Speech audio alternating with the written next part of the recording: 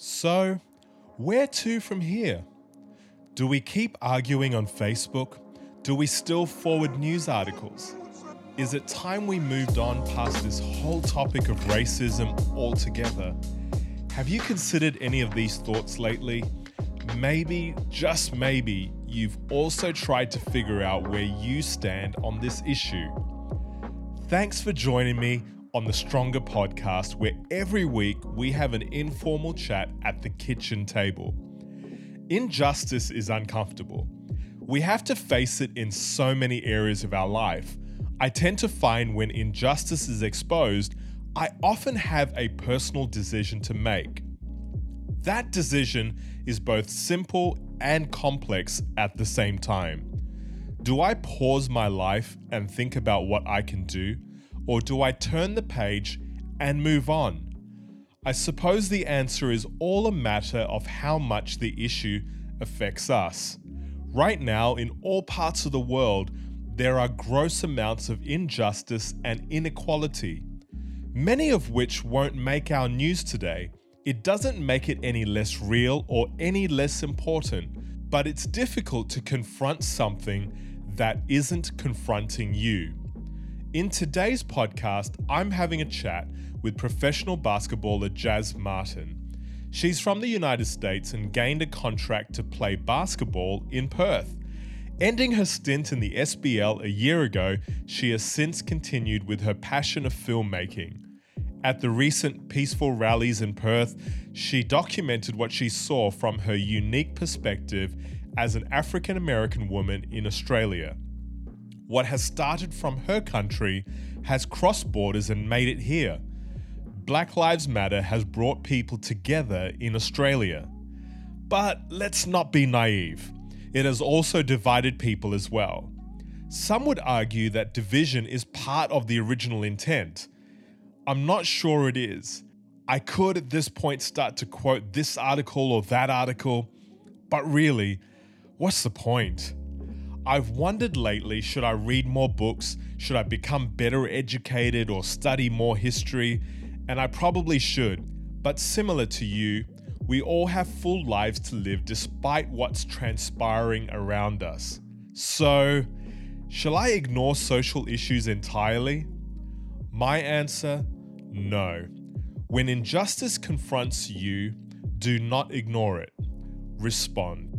We've got two ways that we can respond. One, an internal response, and two, an external response. I'll start with the external. That's an obvious one. If you see starving children, give them something to eat. If you hear of someone that is ill, call and encourage that person. Maybe donate to a cause. I know I've mentioned my dad before in my podcast, and I'll probably keep doing so. Well, I think he's pretty awesome. He donates money to some sort of help rescue pandas organization, which I'm sure isn't the correct name. It wasn't complicated. He didn't like the way they were being treated, and so he decided to do something about it. Pretty simple. Now, returning to that other response, the internal one. Sure, you can study, you can research, you can even argue. But as you hear this conversation today, I'd like to convey you try this. Let's attempt to relate, to understand, to feel in our hearts what people are conveying before we analyze and scrutinize and begin our debates. An example I'd like you to remember is sympathy is when you put on your shoes and walk next to someone in pain, which is admirable.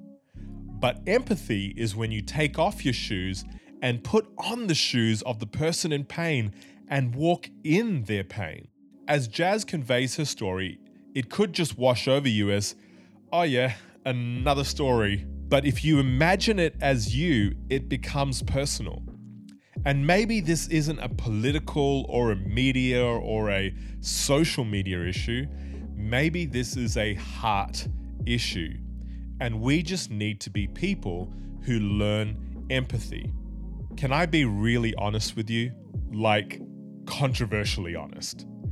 At the beginning of the short film that Jazz and her team produced, there is a clip of NFL player Colin Kaepernick.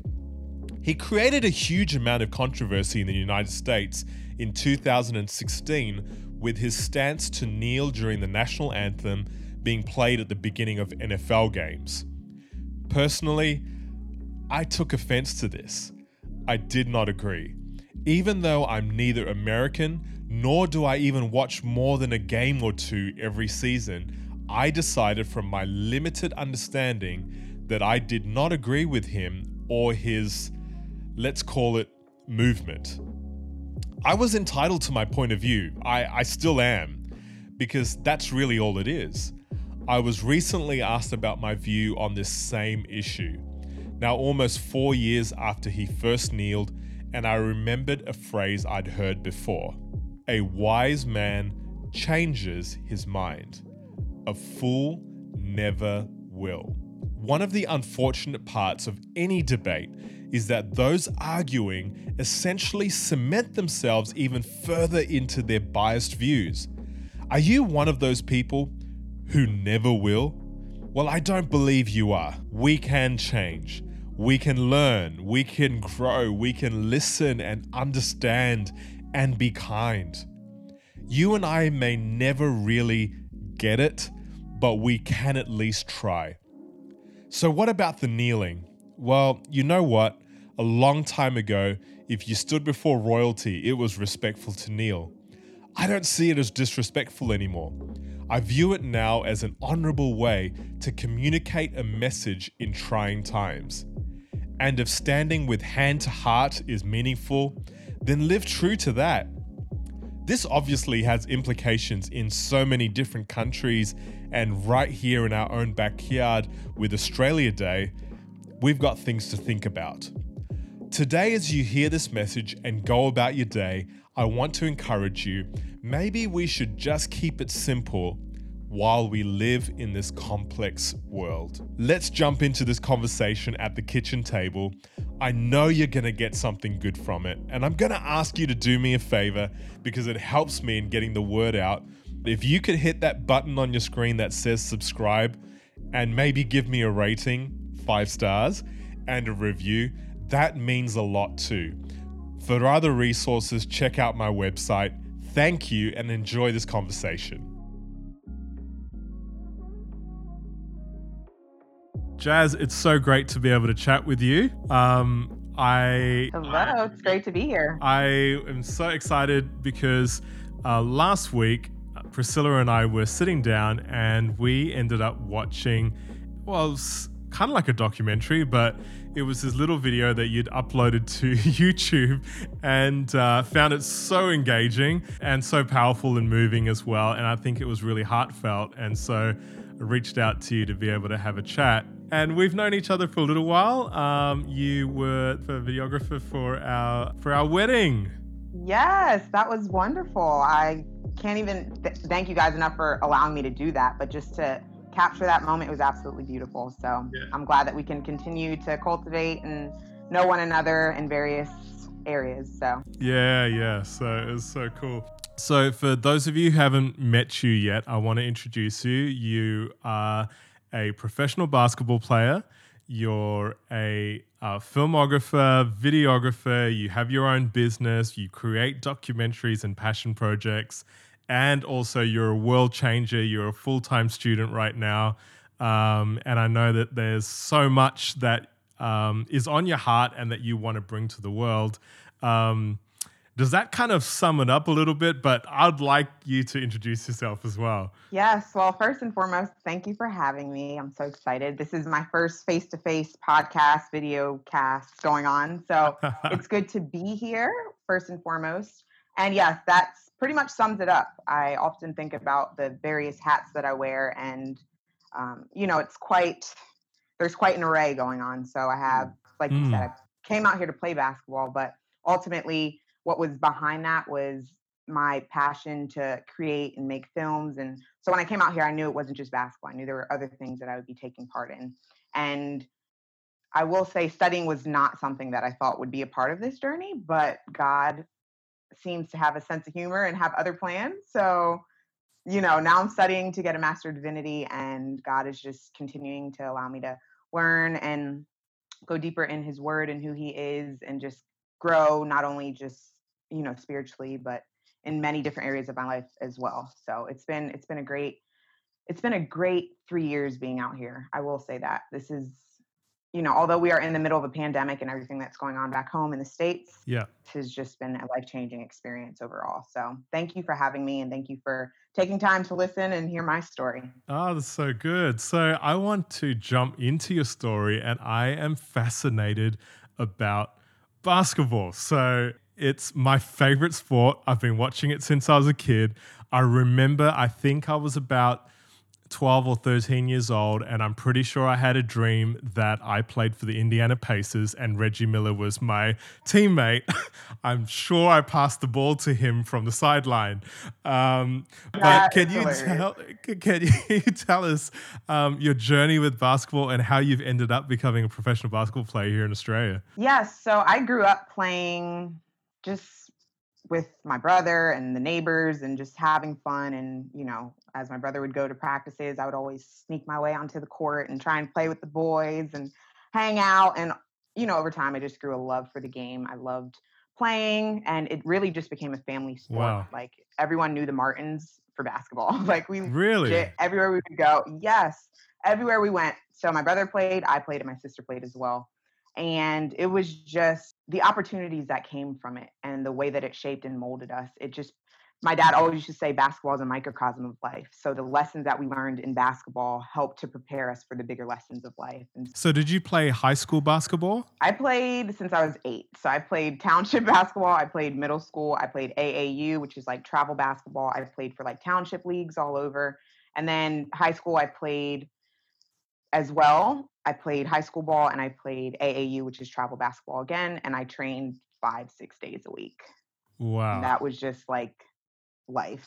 And basketball was life. And during that time, when I was playing, I grew up in a Christian home, but basketball, I would say, was my focus. And I really didn't have that one on one relationship with God. And so, as we go on, I'll talk about that a little bit more on how, you go from basketball, your sport, or filmmaking being your identity, to allowing Christ to be your identity. And that's kind of where I've had to journey to, because, I was let down in many areas of basketball, let down in many areas of film, but I had to realize that wasn't who I was. But, Hmm.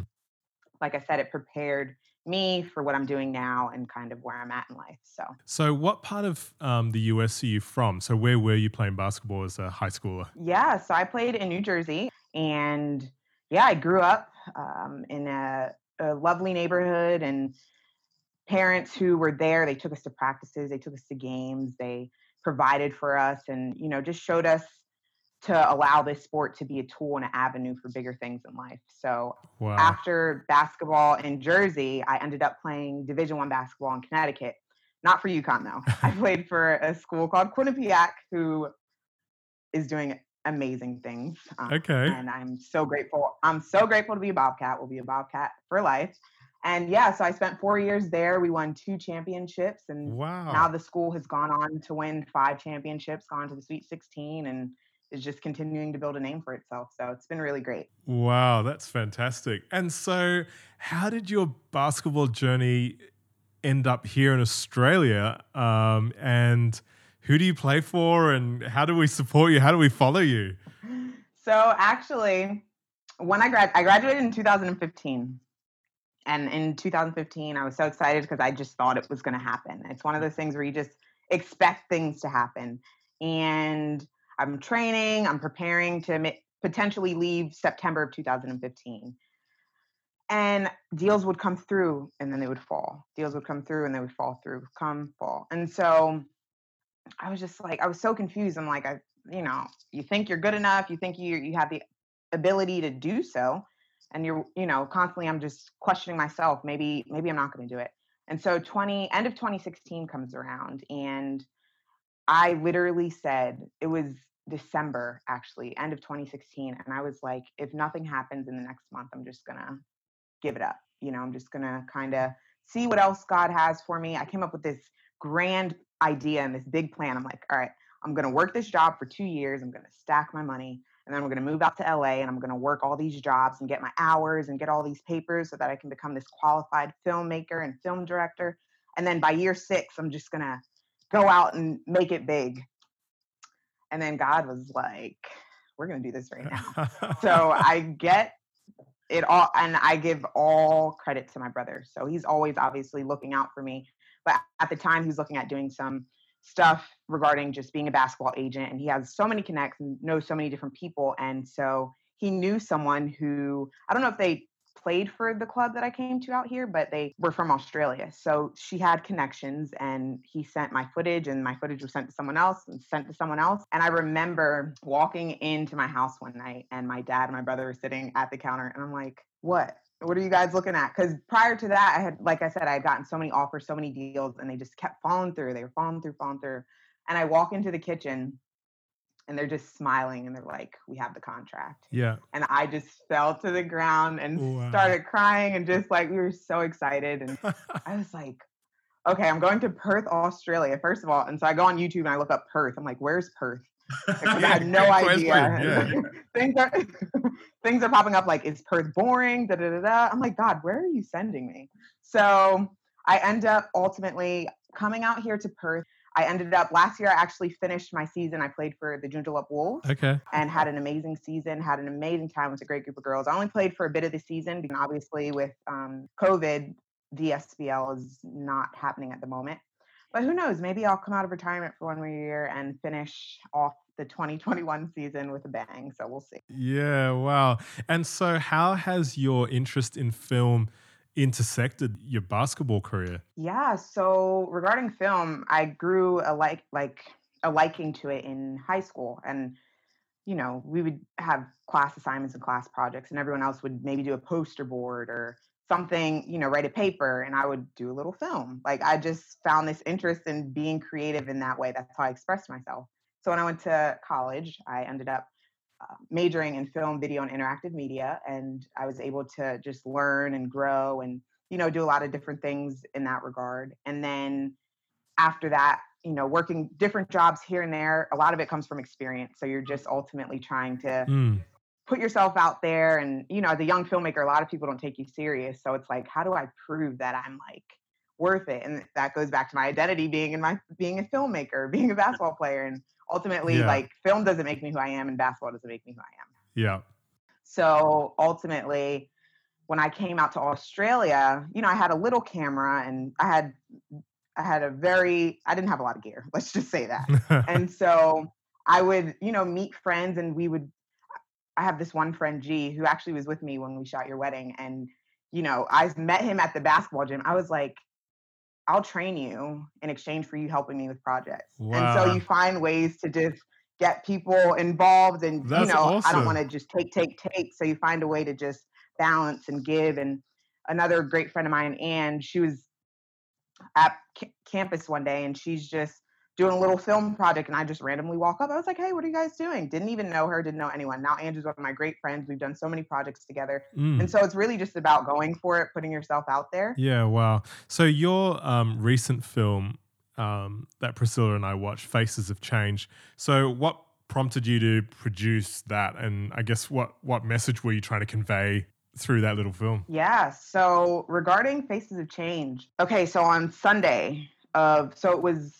Today's September, April, June, and November. So May 30th or whatever.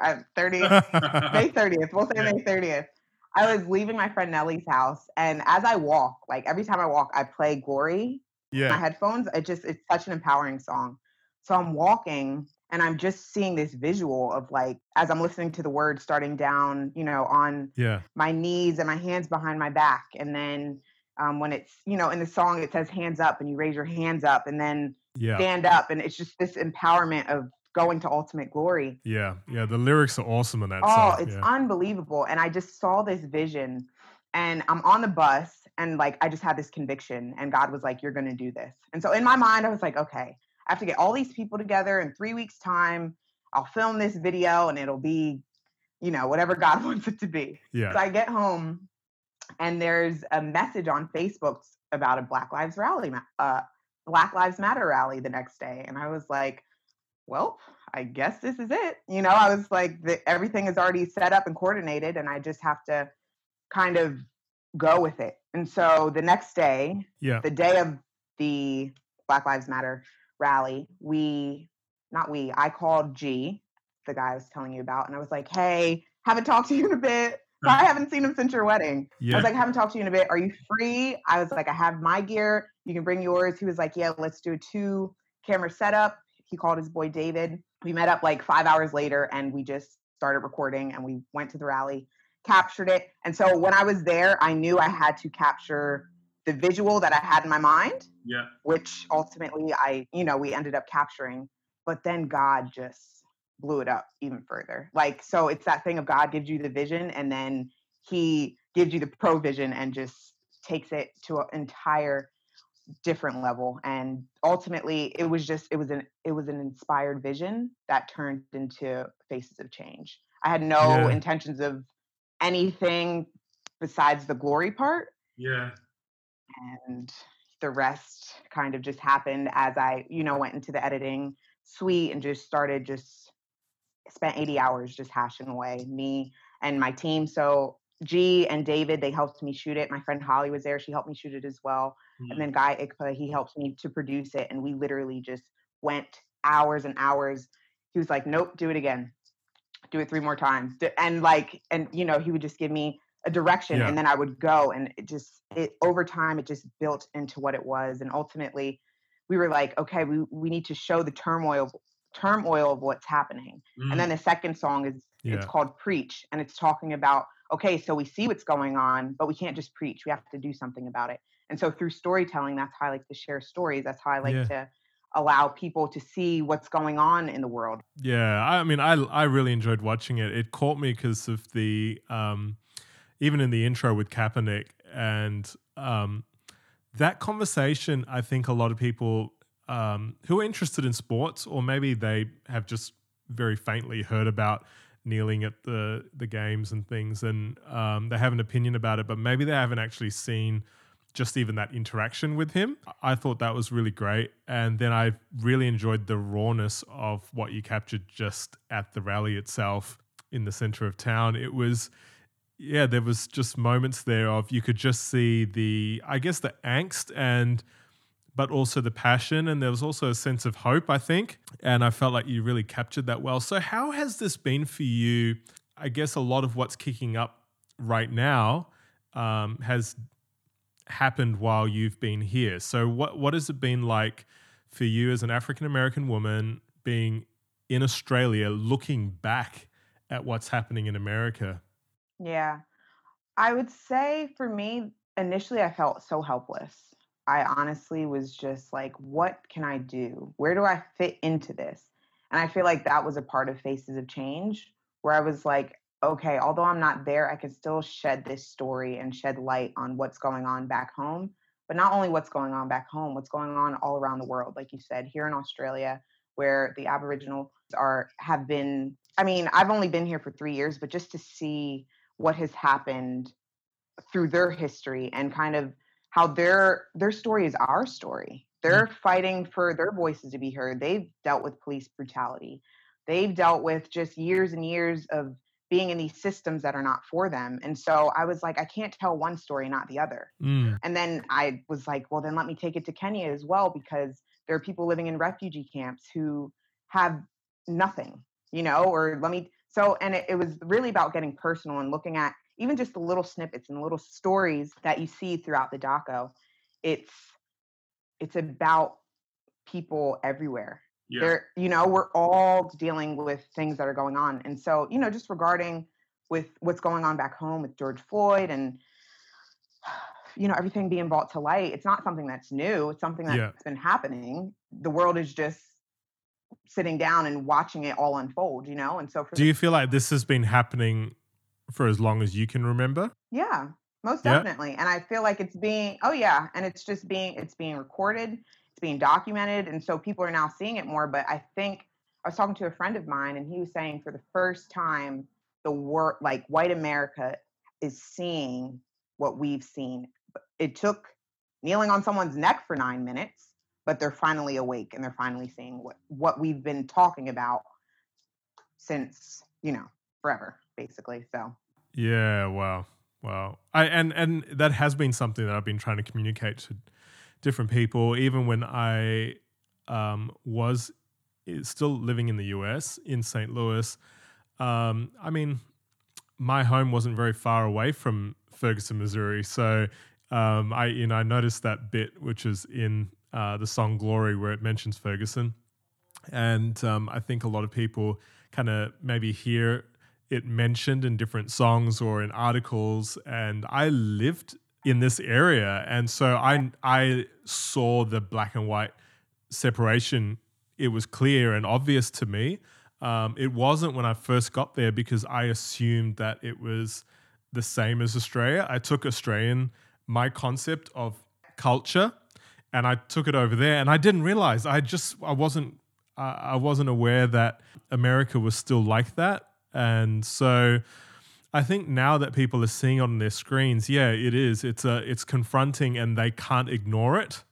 Where it was kind of easy to ignore stories that you maybe faintly hear of, or it's a passing mention on an article or a news segment or something like that, but it's not something that you visually see, and it's in your phone, it's in social media. And so I think awareness is at a new level, that's for sure. Most definitely. I agree with all of that. And, I've never lived in the South.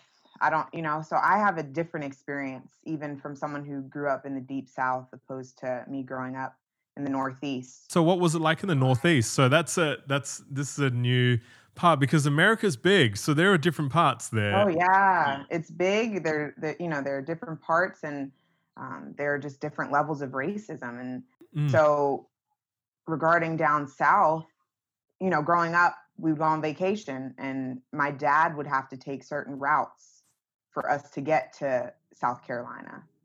He would go to places that were populated because he didn't want us in random little small towns that, who knows what could happen. So, but those are things that most people don't have to think about, at least people who aren't of color, And so growing up in where I grew up, it was pretty diverse. So I had white friends, black friends, Indian friends, Asian friends. And so I got to see more of, I guess I just had a different worldview than someone who would have grown up in the South.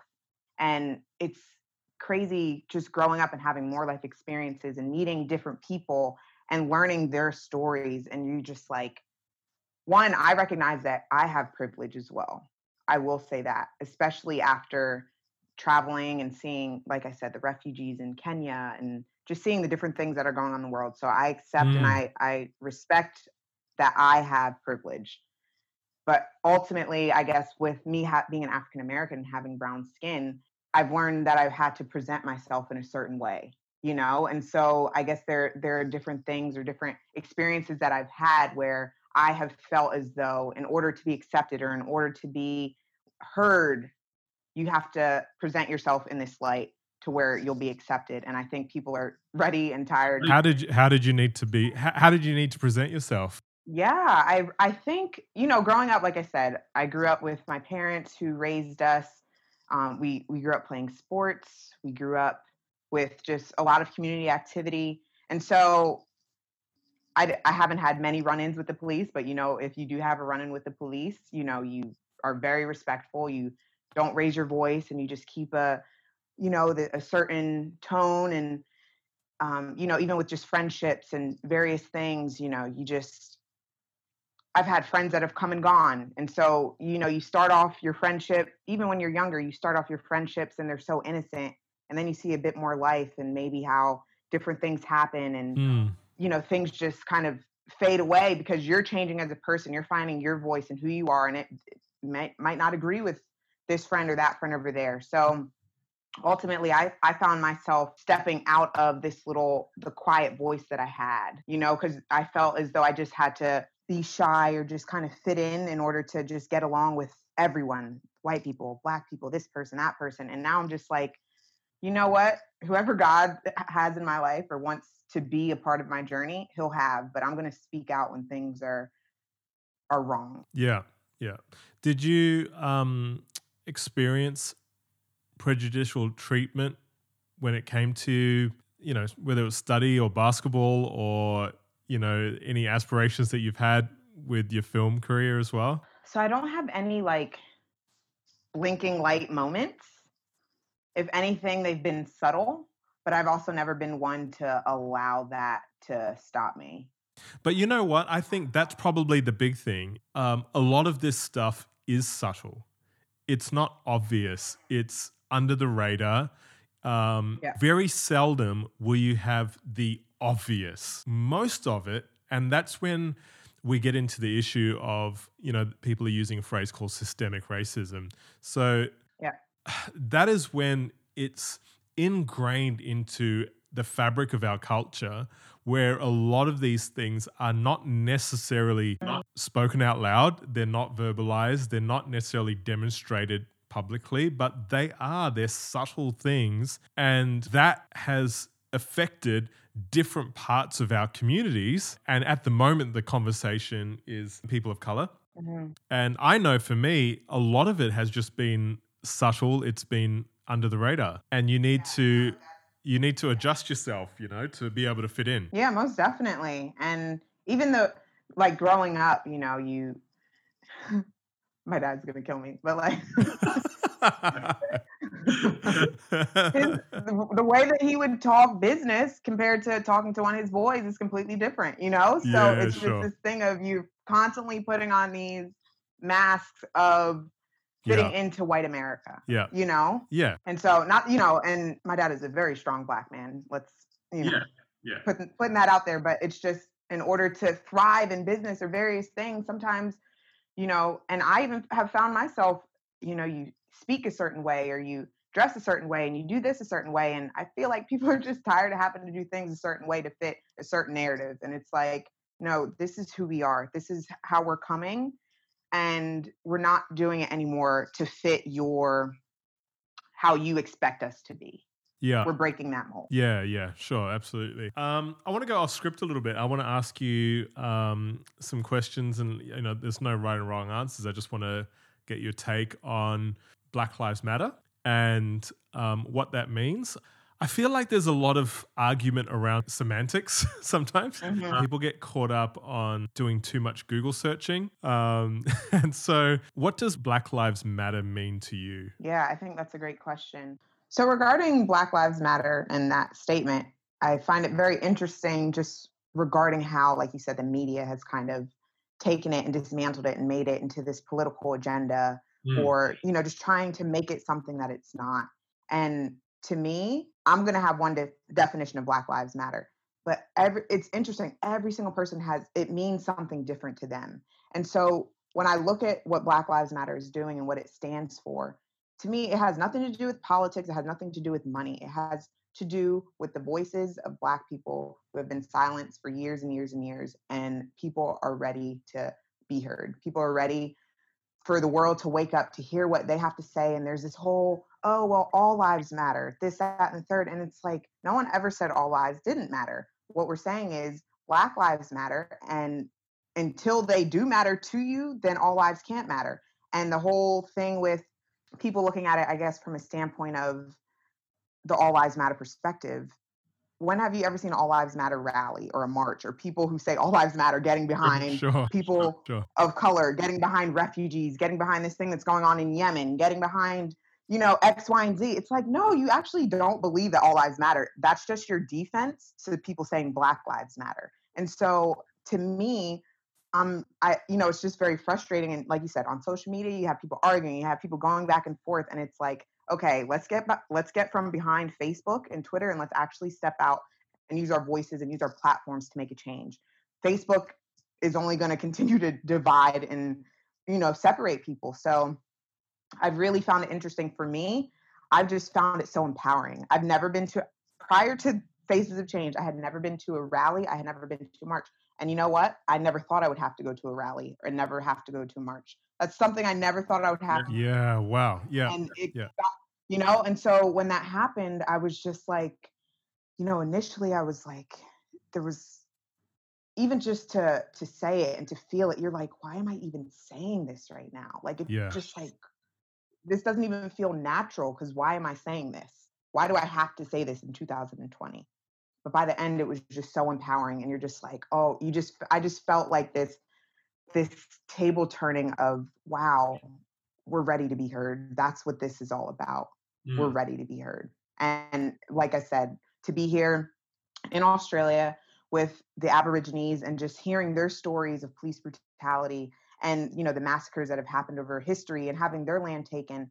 And they're behind this movement as well. It's not just for African Americans, it's for people of color, you know, and to see the support from our white brothers and sisters, it was amazing. And ultimately, that's what we're looking to get. We're looking to have people come together. Black Lives Matter is not about dividing. It's not about Black people over here and everyone else over there. It's no, let's actually allow us to be included, allow us to have an equal chance and an equal opportunity. Well, I don't think, I totally agree with you. And I also don't think that there is that much confusion with the people that actually care about this issue. We're not really talking about the Black Lives Matter movement / organization either. Those of us who really care about what's going on right now and the injustice that we initially saw and the injustice that we see in our community and also what we live through, whether it's subtly or obvious, there is no part of that discussion which is even remotely thinking about an organization in the United States. I mean, when we're here in Perth saying Black Lives Matter, there is no connection to what people seem to want to argue about, the movement and this and that. I think they're missing the point. Yeah, and that's what it comes down to, missing the point to continue to silence voices of color. A man by the name of Bryan Stevenson, I've been doing like a lot of research on him and I'm writing a paper on him. He runs something called the Equal Justice Initiative. And he talks a lot about the criminal justice system and just looking at how the prisons have been formed to ultimately be slavery, but in a different way. And so even here in Australia, there's ways in which these forms of slavery have just cultivated into prison systems and into various ways of being done with that subtle, that as we talked before, it's with that subtle touch to make us think, oh, well, you know, the whole, oh, well, they're a criminal, they're this, they're that. That's a narrative and a voice that was given in the 60s and, well, actually early in slavery. They looked at Black people as criminals. And so as time and history goes on, we see a Black person, people automatically get scared because this word has been attached to people of color. This word criminal has been so ingrained and dangerous. And so now we're in 2020 and we're criminals in a different light. And so now instead of being in chains, we're behind bars. Wow. That's powerful. That's really powerful. Yeah. So we see the state of play. We recognize that there has been a problem. There is a problem. And most likely that problem's going to continue. Mm-hmm. But in the meantime, how do we approach this? What are your thoughts?